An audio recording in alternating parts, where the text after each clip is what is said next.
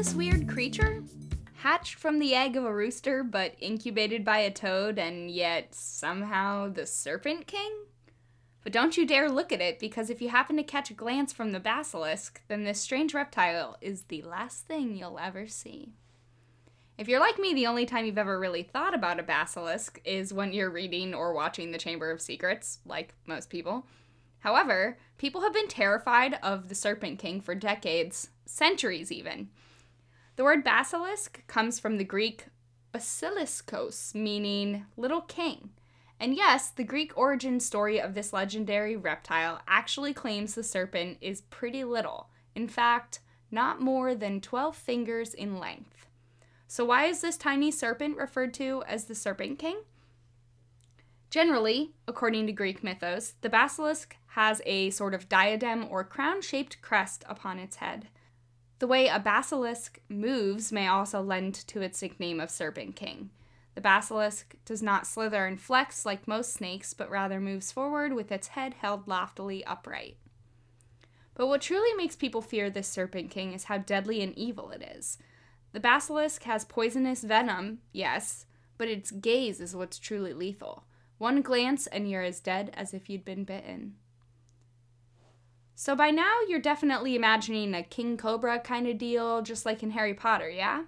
And you definitely aren't wrong, at least until we get to medieval times anyways. Here the basilisk starts to take on some characteristics of a cockatrice, which I had never heard of, but is a two-legged serpent or dragon with the head of a rooster. So how did the basilisk come to resemble a rooster-headed serpent all of a sudden? Well, by being hatched from the egg of a rooster, incubated by a snake or toad, of course. And with this new genetic modification came the supposed ability to breathe fire. The basilisk's ability to kill, whether by gazing into the eyes of its victim, breathing fire, or with its poisonous venom, were no longer apparently enough to terrify people. As time passed, the speculation as to why this serpent was just so deadly caused others to question its abilities. One man, Alexander Neckham, believed it wasn't the creature's glare that killed, but that the basilisk was corrupting the air and killing people that way. A century later, another man, Pietro d'Abano, claimed he too believed birds that flew over the basilisk could be killed because of its abilities to corrupt the airwaves.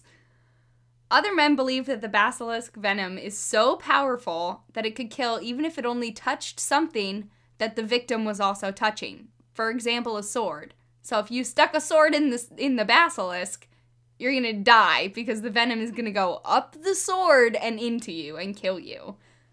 But most people also agreed that the snake's breath alone was poisonous enough to kill you.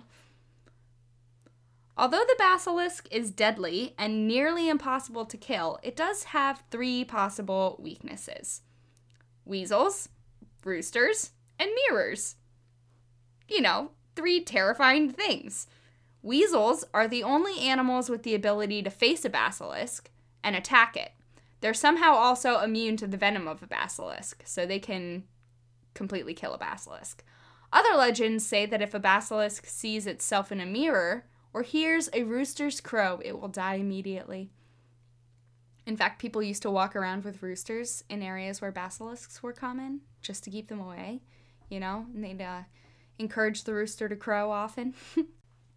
Using a mirror to kill a basilisk is heard in many stories, such as one of the more famous accounts of a basilisk sighting in Warsaw, Poland. This tale tells of 2 young girls who go missing one afternoon while they're playing and are found lying motionless at the bottom of the cellar stairs by the nursemaid. The nursemaid goes down the stairs to retrieve the bodies while the young girl's mother looks on, only to see the nursemaid slump down onto the ground after stepping foot into the cellar. Others try to retrieve the bodies as well and find out what's going on in the cellar that's paralyzing and killing these people, but none seem to be successful at all. One of the king's wise men declares that he believes that a basilisk is what is killing these people, and that the only way that anybody can retrieve the bodies and get rid of the basilisk is for somebody to go into the cellar, clothed in full leather and covered in mirrors in every direction, and grab the basilisk with a rake. So, obviously nobody volunteers to do this because everybody who's gone down into the cellar has died immediately for unknown causes, except to this wise man who believes it's a basilisk. So shortly after this starts happening and people are going down into the cellar and dying, trying to figure out what's going on, a man who is passing through town is arrested. And he's charged for murder. He's about to be executed.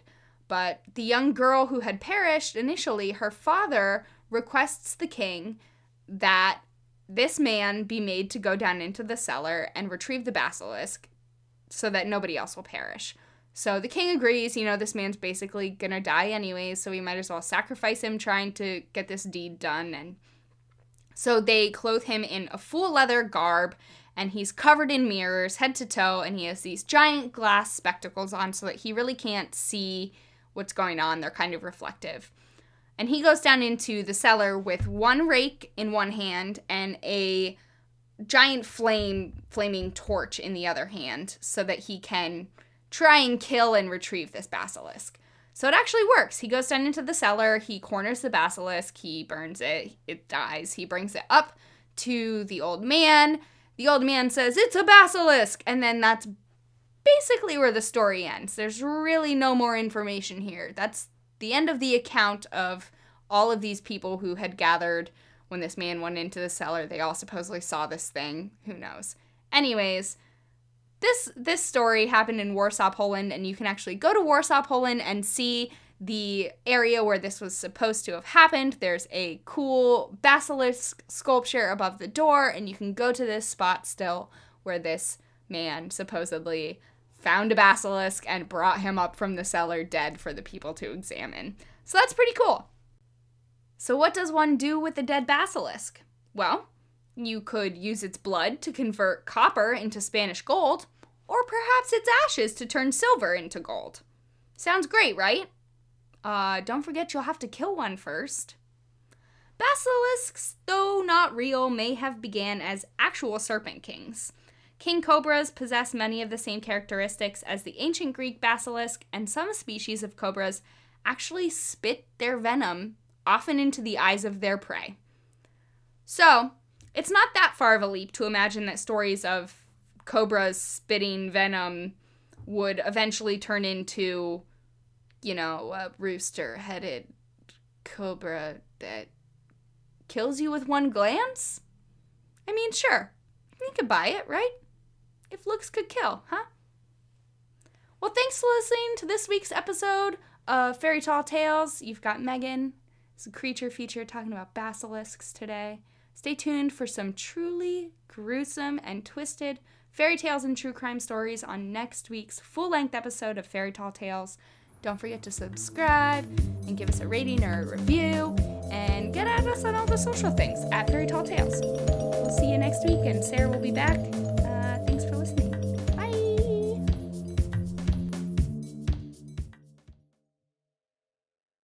He too believed this, and believed that birds that flew over the basilisk could be killed because of the basilisk.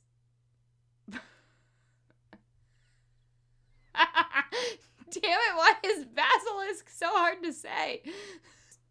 Keeping the basilisks. Basilisks. Yeah, basilisk.